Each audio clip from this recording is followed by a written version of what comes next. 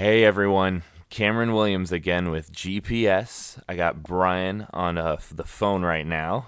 I can see his beautiful face. Yes. Even though What's I up, can't quite Cameron? touch Another day in quarantine, but we're getting through it. I feel like there's maybe a light at the end of the tunnel, even though it's dim. But hopefully, we will be sitting across the table from each other soon. Maybe 6 feet apart. Yes, But that will yes. be a wonderful day.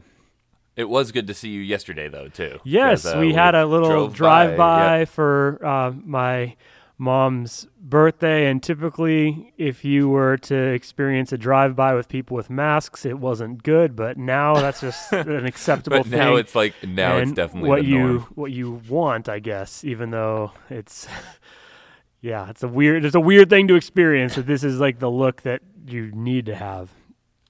Well, it's good to see you then, and it's good to see you now. Yes, So sir. let's start navigating. All set. Let's go. All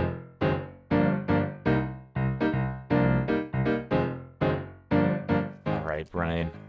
So I only get to see you on Sundays and Wednesdays now, except for of course, yesterday. But yeah, it's starting to weigh heavier on me. I didn't think it could weigh any heavier, and now it's just. But What, just the quarantine, you mean, or like missing people, or what? Oh yeah, just missing people, missing you, just everything. Like I didn't think it could get any more, but it's like the more I'm inside, the more like I feel like we all just miss each other, you know? Yeah, I was listening to a podcast this week, and the guy was talking about how there are layers and different levels of how much everybody's been affected by this. And I would argue that you're probably in my camp, where it sucks, but at least you got a little bit of family. family. There's some people around you. I mean, I would argue that you and I are in somewhat of a similar boat. So, but I agree with you that it's like, it's starting to be a little more of a grind, and that layering of a little extra sadness perhaps is still there. Oh yeah. Getting to your sermon, you kind of talked about Philemon, and how we can kind of like overlook that book sometimes. Yeah, you can just skip right past it pretty easily. Just a page in your Bible, likely. Yeah. Do you want to go over that again, just for our audience? Sure. Yeah. So it's a talk very about short, what just you talked 25 verses, depending on how you measure it. Generally, the third shortest book in the Bible. Towards the end, you could easily just move right past it because it's back there.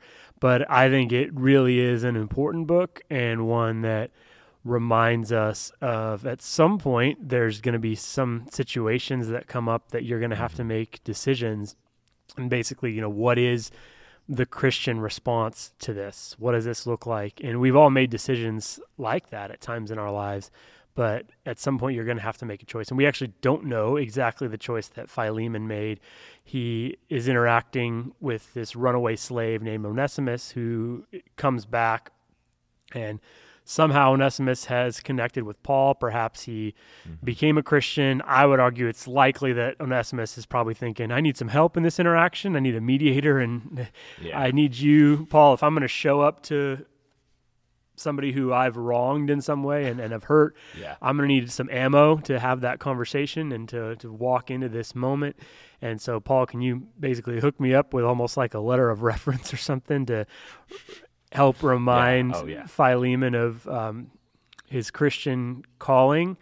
And I think it's likely that Philemon did what Paul asked, because it's in the New Testament, and we don't know exactly what he did, but at some point in all of our lives, we're going to have, I think, significant moments where we're going to need to decide, all right, we can't just talk about forgiveness or love in this idealized sense where it's nice and that's a good idea. At some point, Onesimus is going to show up for us, I would say, and we're going to have to live out the calling of Christ on our lives and in that moment.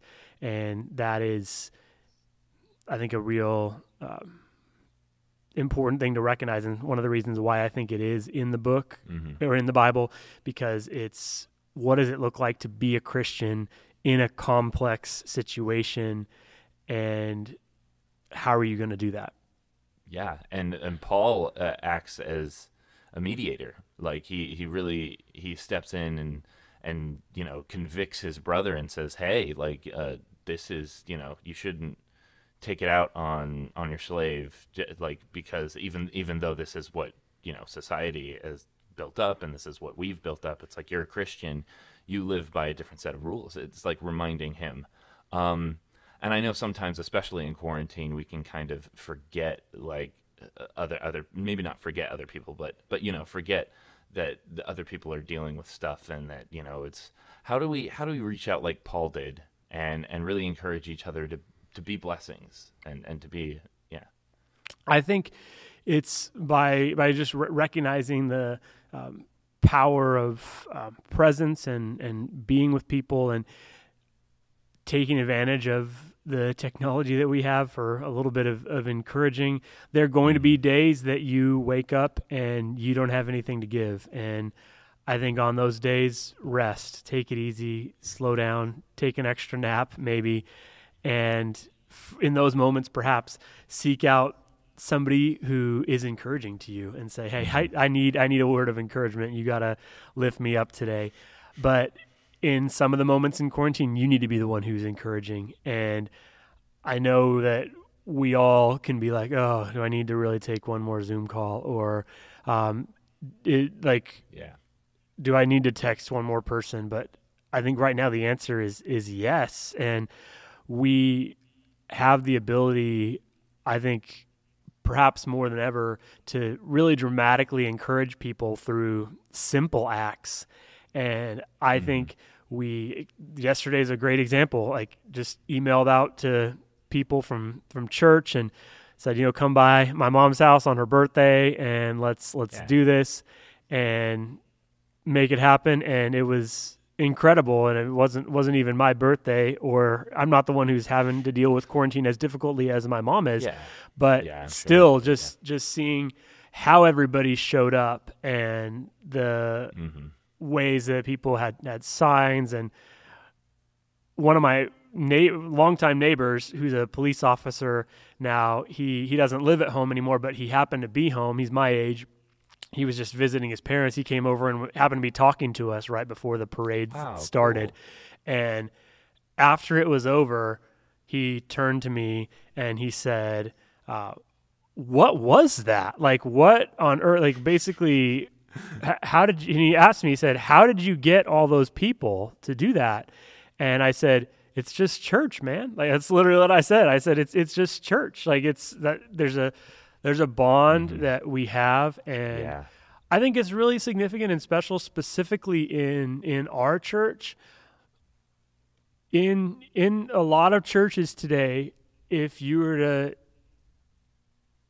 perhaps you go to a church that is way bigger than ours, and that's awesome. Some of those churches are really great.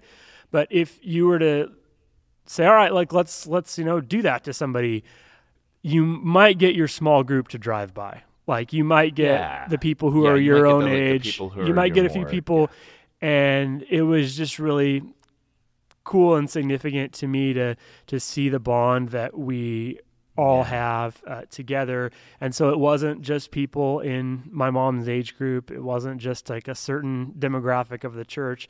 It was everybody. All ages were represented, and that, like, I'd say, like a thick type of fellowship that we have together is very, very meaningful. And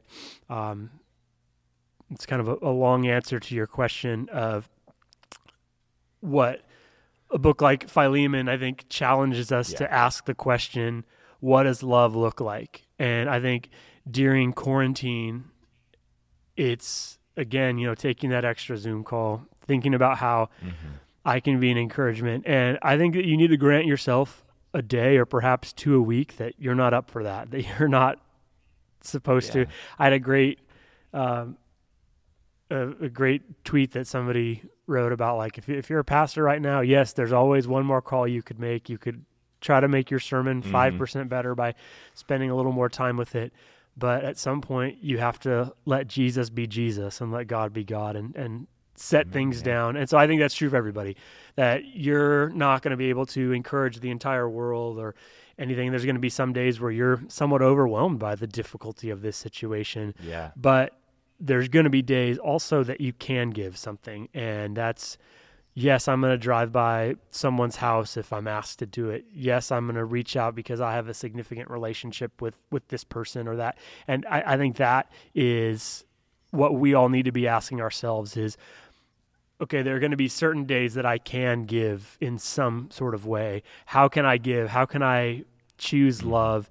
Because COVID-19 is a case study, as I argued in my sermon on Sunday, for all of us to say, all right, this has shown up, and how can we be a blessing during this time? And Paul basically challenges his brother to act in love and say, what I want you to do is act in love. And this is a complex situation. You have certain rights in our Roman society as a slave owner, and you could do certain things, but you need to choose to act in love and use your power to be a blessing and not lord it over people or abuse people because of your power. And ultimately, in other passages, he says that you're going to be held accountable for how you use your power. And I know that there are ways that we all feel powerless and out of control. We have more questions than answers. But I hope that looking back on this time, we can all say, I used the power that I had, and I used the gifts that God has given me to bless somebody or bless a group of people, and I'm so proud of the way that I did that. In that season. And like you said earlier, we all need to be a Paul, but we also need a Paul. We also need someone to kind of, encourage us. And so reaching out, not just to encourage, but reaching out and saying, hey, I kind of need a bit of encouragement right now. Mm-hmm. We don't think about that too much in our, especially like we think about in our day and age, like kind of like posting something or saying, hey, I'm kind of feeling sad, but like not actually reaching out to an individual and saying, hey, I kind of need someone right now. Like, and that's very important. And we love your family. I mean, we love Anita. She's been in the church for so long, and I just think, like you said, with our churches, we just have a bond, and we are family. It really is a home in LA, and that kind of stuff I feel like comes natural to us, Yeah.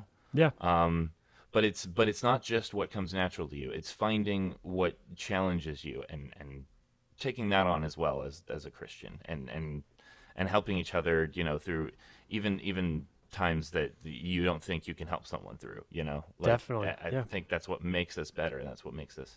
So yeah, that's awesome. So besides seeing me yesterday, what's an interesting interaction you had this last week? Something that was just cool. Yesterday, Nora had Go ahead. Yeah.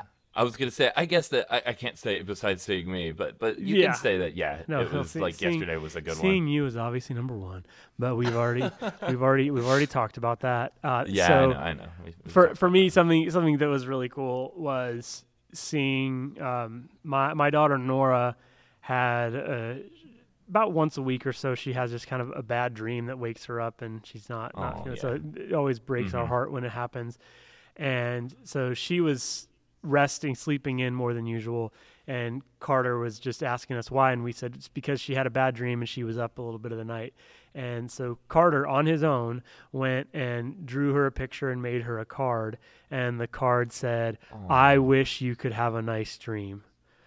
And it just breaks your heart, and I know. Oh my gosh, I've got to give Mandy all the credit. I mean, to raise a kid like that, and it's obviously the combination of our parenting. But I just shout out to Mama Mandy. Yeah, shout out to Mama Mandy. But what broke my heart thinking about it is that I hope to raise compassionate kids that look outside of themselves and do that. And I was just struck by in my own life again during this time, which is a time when we can focus so much on the answers we don't have and the limitations that we have. How could we look around and have acts of compassionate love? Because that is what breaks our heart when we see it in kids or in other people.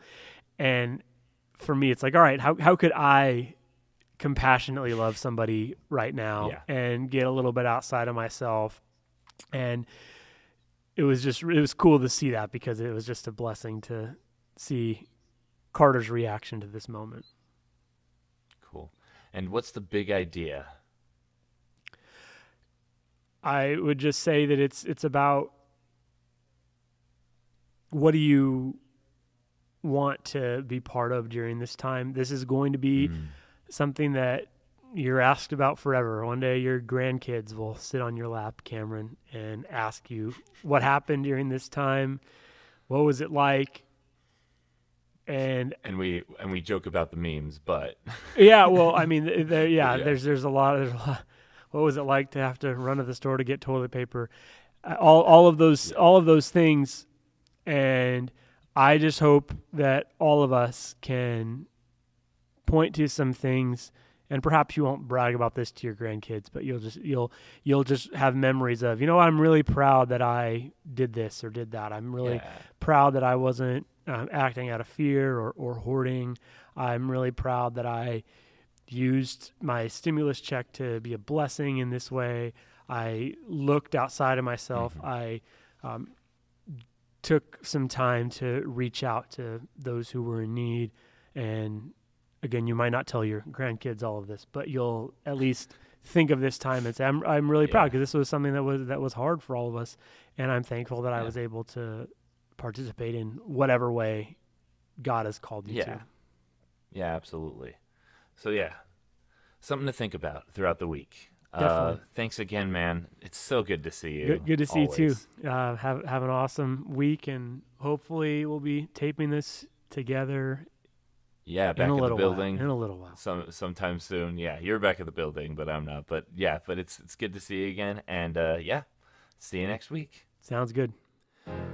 Thanks again for joining us today on GPS. You've heard from us. Now we want to hear from you. Reach out to us on Instagram at Glendale Post Sermon, and you can connect with Glendale Church at Glendale Church of Christ. You can find me on Instagram at Cam the Voice. Our website is www.glendale.church, where you can get more info about us, including location, hours, or if you just want to connect with someone. Thanks again for listening to Glendale Post Sermon. We'll see you next time.